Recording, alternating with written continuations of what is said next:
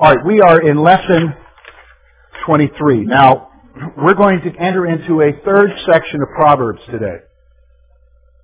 We're going to enter into a third section of Proverbs. So let me just remind you basically how the book is divided up.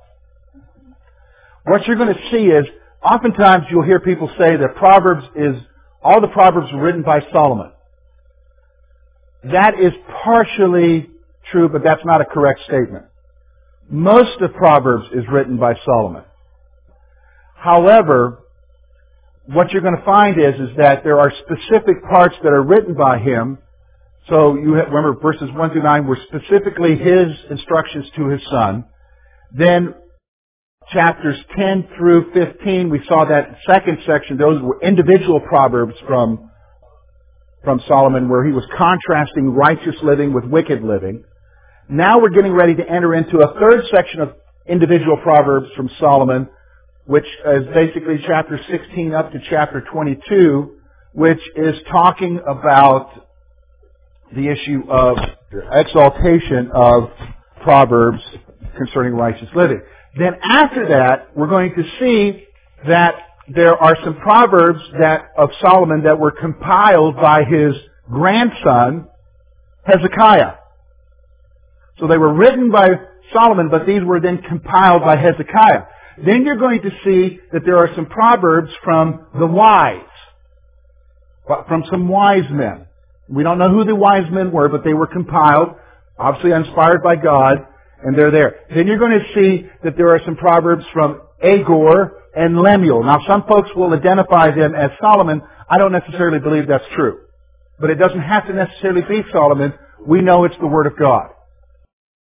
So we're going to see those, and those are different sections later on. But for the next few weeks, we're going to be in this third section, which are individual proverbs exalting righteous living. So let's look first of all at verse 1. Let's get right into it. Of chapter 16.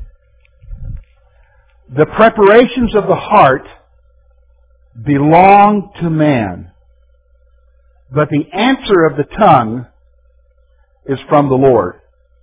Here's what I want you to see. God enables people to put their thoughts into words. God enables people to put their thoughts into words. So, your thoughts, they're yours. What you think about and contemplate is yours. But it is God is the one who enables you to then speak. You understand? Who then enables you to communicate. Look now at verse 2. We're going to talk about the omniscience of God.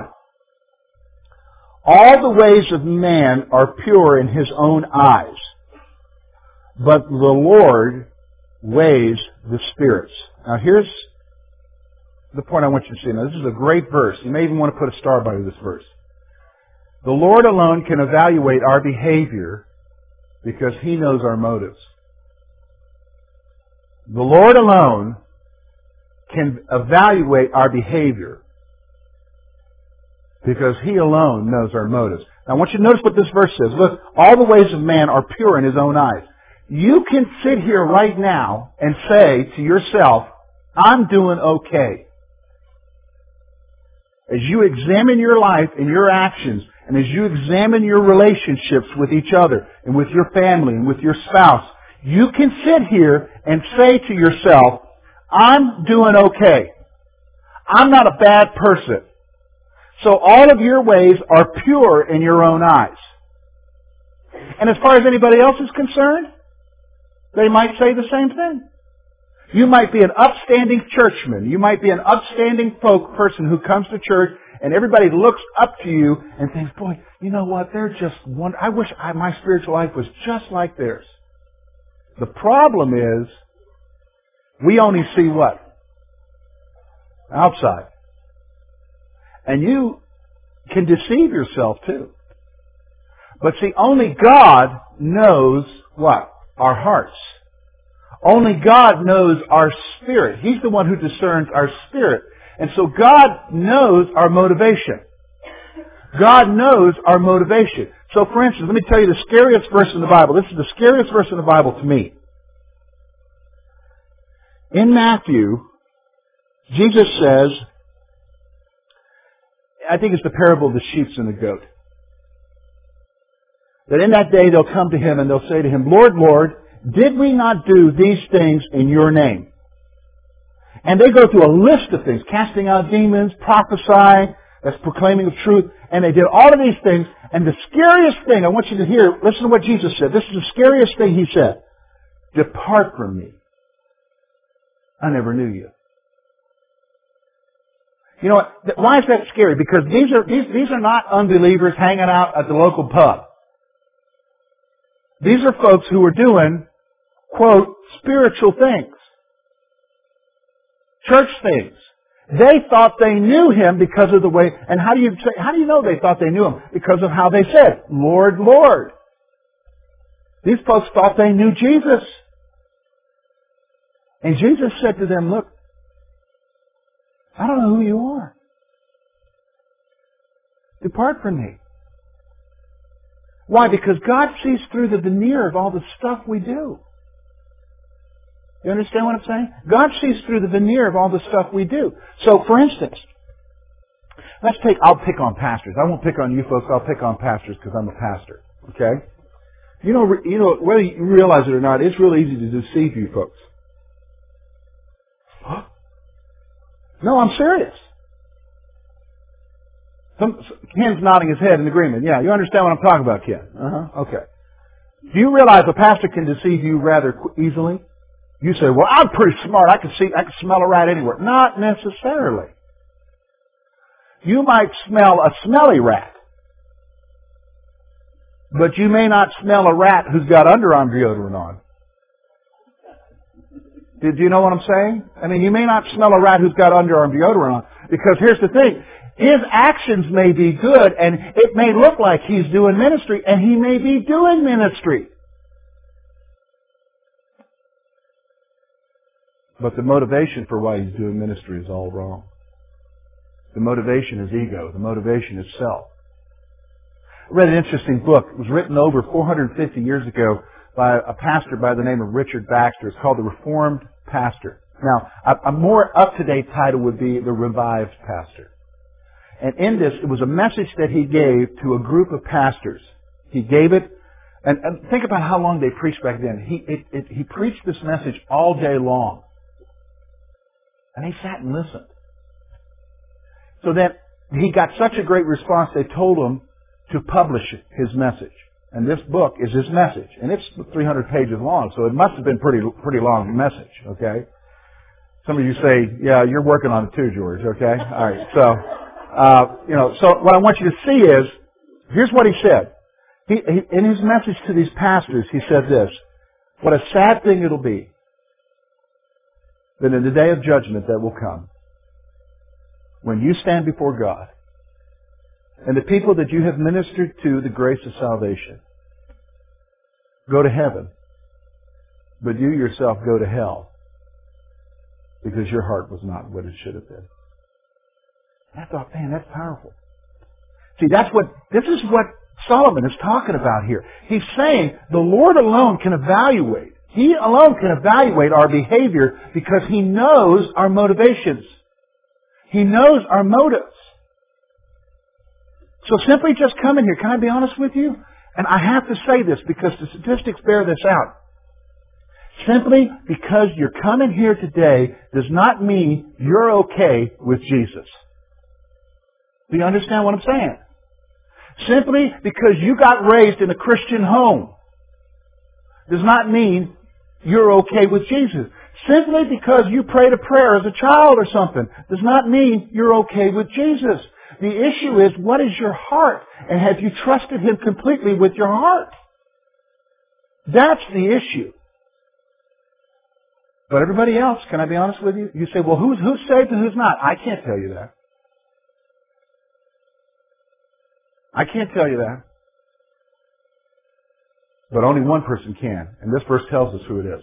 Who is it? God. All right, look at verse 3 now. We've got to move on. The issue of plans. Commit your works to the Lord, and your thoughts will be established.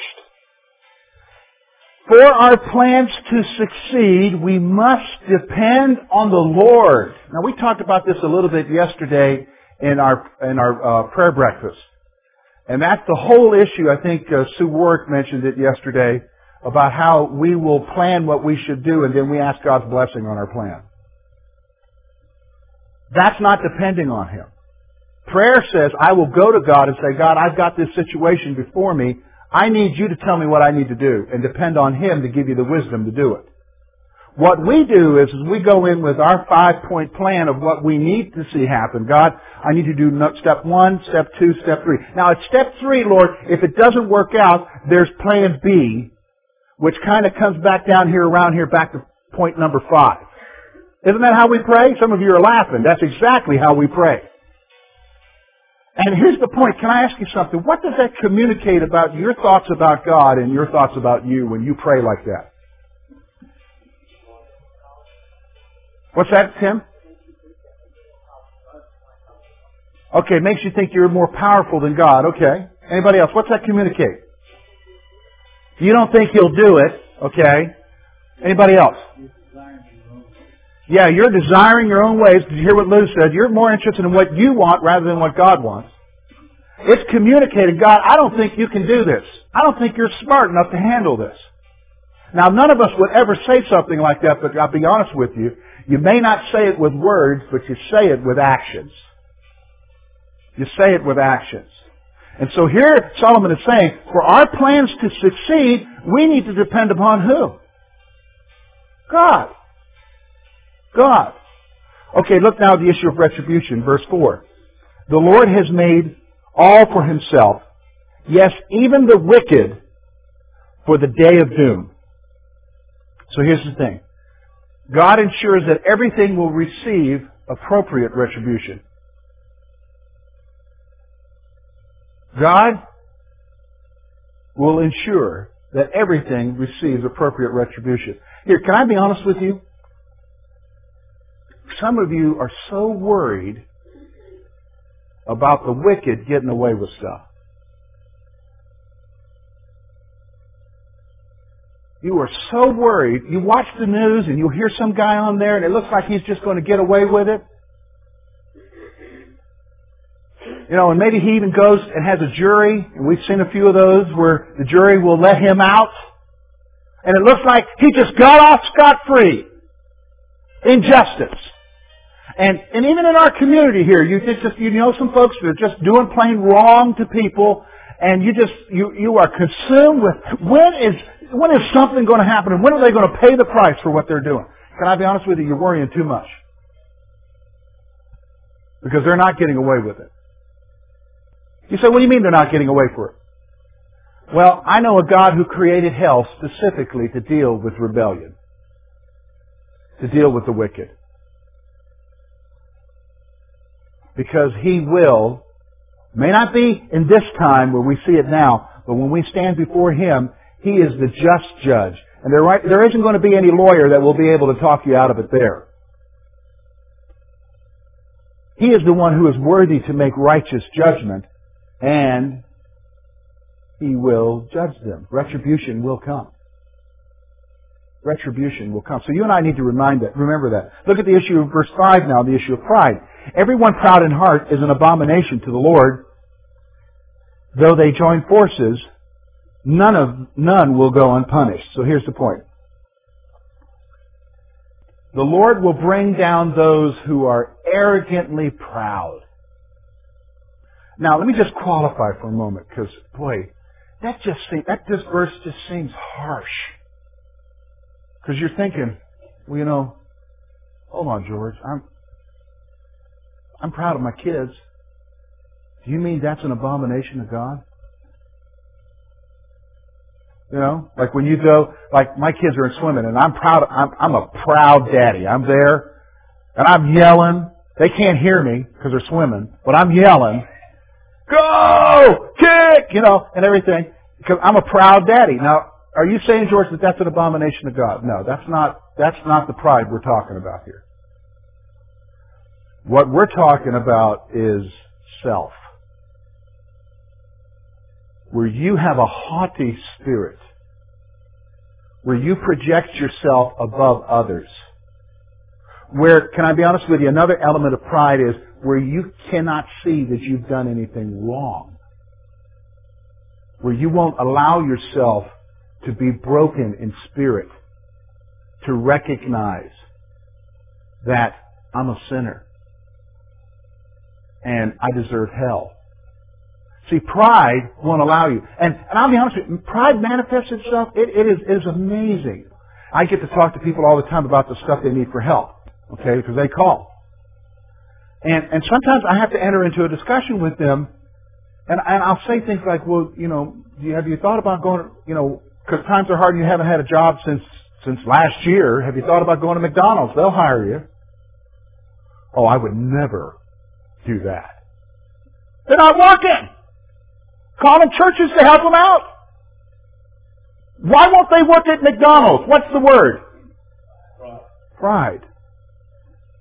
You see what I'm saying? Pride.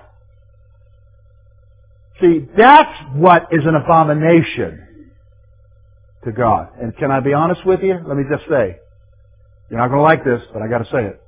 Every single one of us here is guilty of it. You might think you're okay with God, but I'm going to be honest with you. There is one sin in our life, and out of that one sin comes the other sins. There is one sin in all of our lives that is an abomination to Him, and that's our pride. We say, well, I don't think I'm prideful. Well, let me just give you if you're up to it, let me give you an exercise to do. If you want to do this, ask God to show you your pride. Now, before you say, okay, I'll do that, you better watch out. You better watch out, because He will. And it will shock you. It'll shock you. So just admit you're prideful and you need help with it. All right? All right, let's go on. The issue of sin. In mercy and truth, atonement is provided for iniquity, and by the fear of the Lord, one departs from evil. So let's look at this. Faithfulness to the Lord brings freedom from sin. You're here today and you're struggling with an issue. You're here today and you're struggling with a sin habit that has just beset you, that has just taken over your life. It might be gossip. It might be a critical spirit. It might be anger. It might be an addiction of some sort. If you're dealing with some sort of sin, and you know what it is because you're always reminded of it unless you've become calloused in your heart that you don't see it anymore. But you know what it is. If you're walking with God, in some sense, you'll know what displeases Him. And believe me, the Holy Spirit will reveal it to you. If you're wanting to have victory over that, can I tell you where the victory comes from? It doesn't come from you trying. Because if you notice, when you try, you fail. It doesn't come from you trying. It comes from faithfulness to the Lord. It's going to God and saying, God, I need your help for this victory. I'm addicted to this behavior. It's easy for me to fly off the handle and get angry at home. It's easy for me to have problems with my eyes. It's easy for me to have issues with gluttony or food or whatever. Lord, it's easy for me. I need victory, and I can't do it on my own. You look to Him to do it through you. And then that brings freedom. That brings freedom. Do you understand what I'm saying? That brings freedom. It's going to Him and acknowledging to Him, Lord, I'm at the end of my rope. Hey, let's just stop for a moment. Isn't that what they tell you in the 12-step programs? That before you can have help in an area with your addiction, you've got to be willing to say, I got a problem. You've got to be willing to admit you need Jesus to help you. You've got to be willing to admit that. All right, look now at verse 7, the issue of conduct. When a man's ways please the Lord, He makes even his enemies to be at peace with him. Now, this is a general principle, but I want you to realize this, because this is not necessarily true all the time. Remember what I said. Proverbs are not promises, they're general principles of wisdom. So listen to what it says here. A lifestyle pleasing to God disarms social hostility. Look, you're not guaranteed to keep any enemy away, so let me just go ahead and point that out. Everybody, some of you are old enough to recognize that. Doesn't matter what you do, you're going to have somebody upset with you. Everybody recognize that? Some of you older folks, shake your head. Yeah, you know what I'm talking about, okay? All right. All right, you know what I'm talking about. But here's what I'm going to say. For the most part, if you live right in your neighborhood, in your community, in your home, if you do what's right, you will disarm hostility. I'm serious. For the most part, that's the principle that he's giving here. If you live at peace with every man, even your enemies, you'll disarm hostility. That's the principle he's giving here. So let's go on now. Look at the issue of wealth. Verse 8. Better is a little with righteousness than vast revenues without justice. So here's what I want you to see. A few possessions with righteousness are better than great wealth with dishonesty. Hey, I'm going to be honest with you. We got a problem in America. And I'm talking about with the population, with people in America. And here's the problem with people in America. We are enamored with the Hollywood rich. I'm going to be honest with you. We are enamored with it. Because you might be sick of seeing Britney Spears on your news. How many of you are sick of seeing that? Okay. Can I be honest with you? The reason why it is even though you may be sick, you still want to know. You may not, but everybody else does. Okay? You understand? You shake your head at that. But what we do is we emulate what we see there, and we want what they have. And so we got a problem with materialism in our country. Stuff, because we see everybody else having this stuff. And think about it. They know how to manipulate you to buy this stuff. Think about it. Let's take cigarettes for a moment. Cigarette companies right now are getting into really big trouble right now because of their advertisements. Because when they advertise a cigarette, have you noticed that they use young, fashionable people, nice-looking young people that look like dressed-for-success people smoking cigarettes? Have you ever seen that they do not use fat, overweight, beer-bellied, grizzled old guys with their wife hanging over their head with a big pot ready to smack them on the back of the head? They don't use those kind of people for cigarette ads. Why? It won't sell. That doesn't appeal to them. What appeals to us is the aura of being like what? Wealth. But here's what Proverbs says. It's better for you to just have a little bit and have righteousness than have a whole lot and no justice. Do you understand what I'm saying? Better for you to have a little bit. See, we've got to be content with what we have. And listen, of all the people who should be content, do you know who should be content? Christians. Why? Because we know that what we have here is nothing compared to what we're going to get later. And I think some of us have forgotten the hope of later, of being with Jesus and sharing in His inheritance. We have forgotten what is coming, and we're settling for less than. Settling for less than. I'll remind you. I'll give you a story to illustrate what I'm talking about. Because you can just be disappointed with settling for less than. When I worked at Liberty, just before I got married to Lori, you know I love cheeseburgers. Everybody here knows I love cheeseburgers, right? I'm a cheeseburger connoisseur. If you were to go to a restaurant with me, I will order a cheeseburger. No lie. If they have a cheeseburger on the menu, ask Lori. I mean, we could go to Shea, whatever. If they got a burger, I'm ordering it. Okay? All right. So anyhow, I'm anticipating a burger when we're going out to lunch with this group of pastors. And I go there and they don't have a burger. So I got to settle for less. Now, I'm going to be honest with you. It may have been good. It was maybe some kind of chicken something or another. Okay? It may have been good, but I'll be honest with you. True satisfaction would have come from beef. with a slice of cheddar or whatever on it. Okay? Don't, you can... Should I change jobs? Okay. No. So what I want you to see is you're not satisfied. Even after you have that, remember, the satisfaction's not there. Is it not? So then, you're going to have dessert or something else because you're trying to satisfy what you really want, which was the burger. Well done. Okay? And lightly buttered bun. Okay? Grilled. Okay. All right. We're getting carried away now. All right. But you didn't have true satisfaction, so you try to fill that satisfaction with something else. See, this is why I think we're so caught up with buying the stuff, is that we're trying to satisfy what can only be satisfied later. And what is here cannot satisfy us. See, it's better for you to be content to have a little with righteousness than what? Have a lot.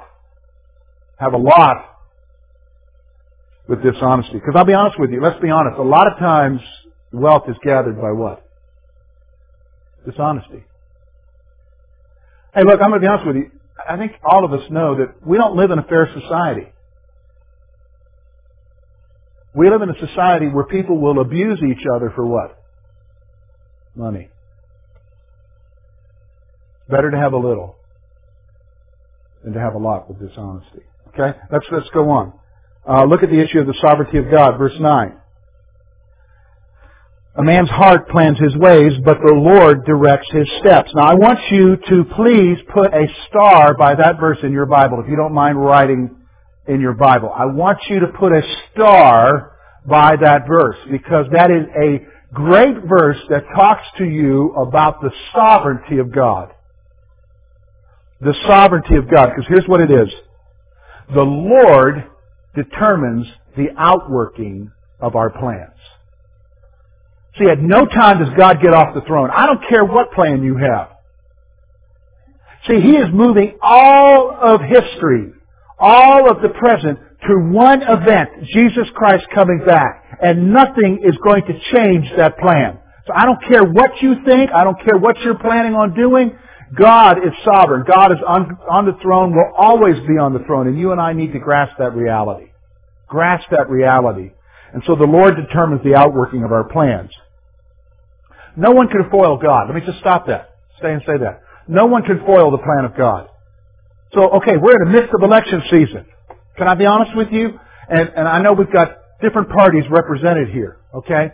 And so your guy doesn't make it, or gal doesn't make it, whoever it is, okay? Your guy or gal doesn't make it. I'm not making predictions here, I'm just saying. Somebody is not going to make it in November. Everybody recognize they don't elect two people to be president. Only one makes it. Does that mean that God got off the throne? In fact, if you read a little bit more in the Bible, it's He who sets up the kings. Do you understand? So we, as Christians, should have a greater perspective. And can I be honest with you, that should lead you to pray, shouldn't it? Should lead you to pray, the Lord, as you set up the next president. You need to give us a man or a woman who will do what needs to be done. In your will. In your will. Not my will, your will, Lord. Okay? All right, let's go on. All right, here's some Proverbs concerning kings. And maybe since we just talked about president, this will be good. Maybe this will help guide you a little bit. Verse 10, we'll go through these real quickly. Divination is on the lips of the king. His mouth must not transgress in judgment. So here, it's talking about the speech of a king. Kings must speak righteously in their official capacities. So you want some wisdom as to who to select? Look at how they talk. I'm going to be honest with you. I know we live in a culture today where people just use filthy language like it's nothing. In fact, I had a conversation with somebody this week that said they could remember back in the Army, back in the barracks, and I remember this too, in the barracks people would be talking filthy talking, but as soon as they got on the job or in a professional setting, they dropped the language. And they were professional. But as soon as they got back to the barracks, and it's like, how do you do that? Back then, you talked filthy language only in certain places. Now, it's everywhere. It's everywhere. In fact, I'll be honest with you, what makes me cringe is when I hear my elected leaders talk that way. Do you understand what I'm saying?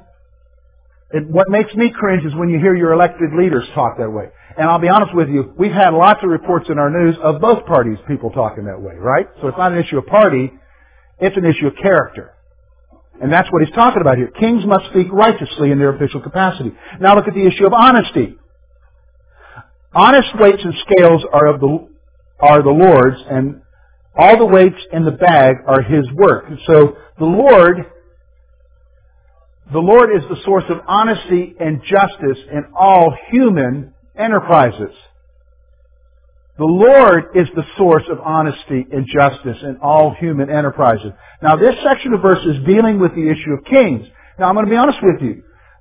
Whatever you think of Bill Clinton, it really doesn't matter. What I'm concerned about, and I've shared this issue with you before, is the American people. Back in 1996, when he was reelected, they did a poll, it was on the news, where they were talking to people coming out of polling stations, and they asked them, does it matter to you that he lied? Because he did lie. Everybody knows he lied, okay? Here's what the American people said. This is my concern. It's not so much about him, it's about the American people. 75% of the people who voted in that election said this. No, it doesn't matter. Just so he does the job. It does matter. It does matter because God hates lying. And He is the source of honesty. Do you understand my point? He's the source of honesty. So think about that. These are issues you just can't overlook. It's, oh, well, that's just his character flaw. He just likes to exaggerate a little bit. No. He's got a lying problem, or she's got a lying problem. Somebody's got a lying problem, and the fact is that you need to be aware of that. Look at the issue of stability in government. Look at verse 12.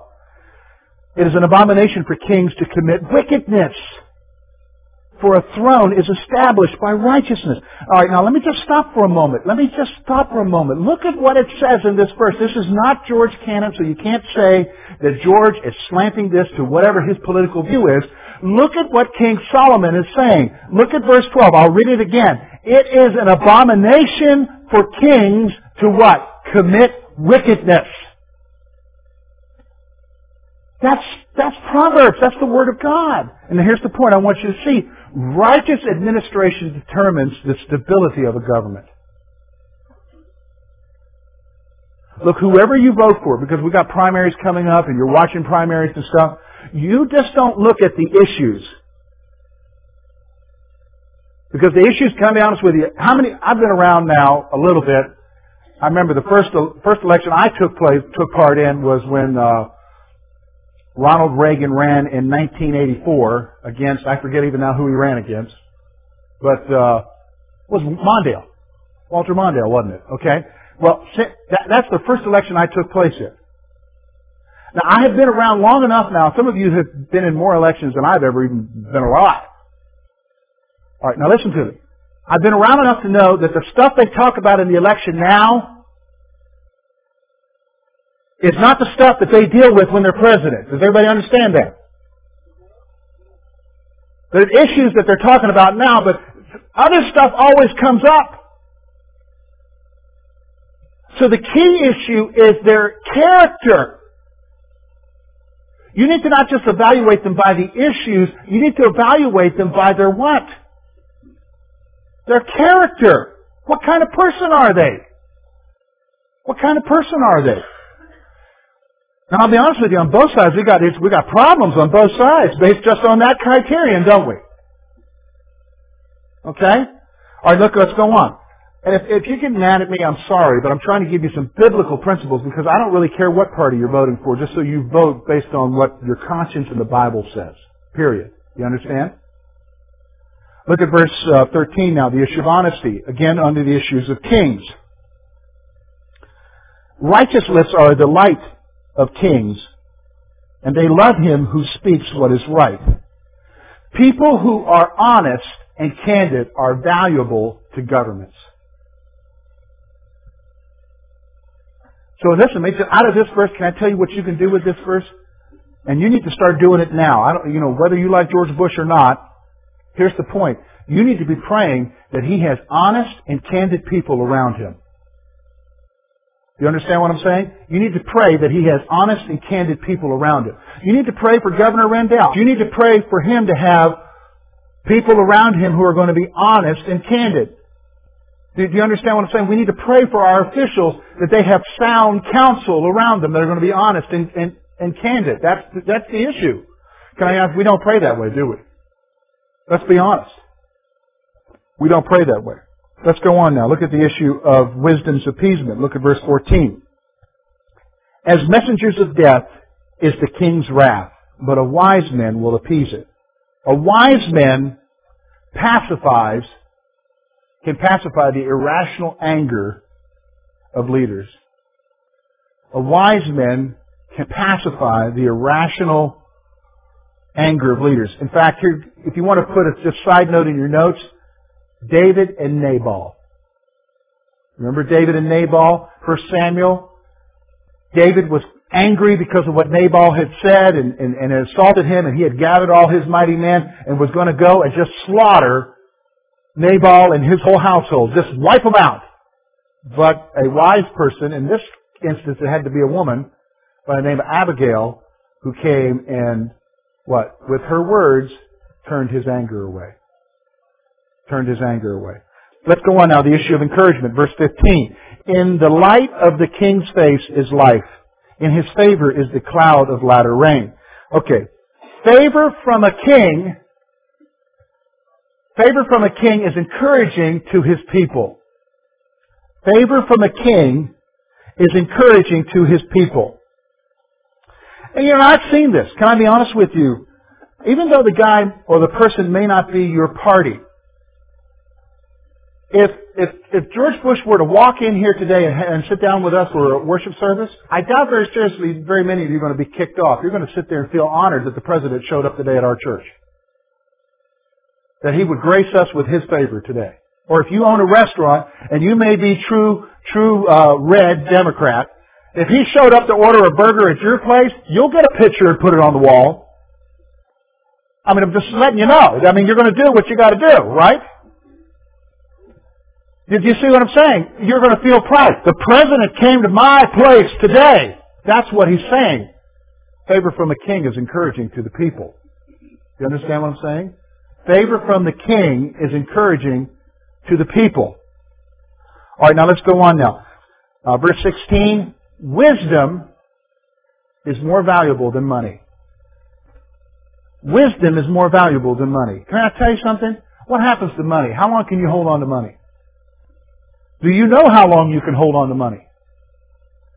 Some of you thought you were doing good and the market just went in the tank. There went your, retirement. But wisdom, how long does that stay around?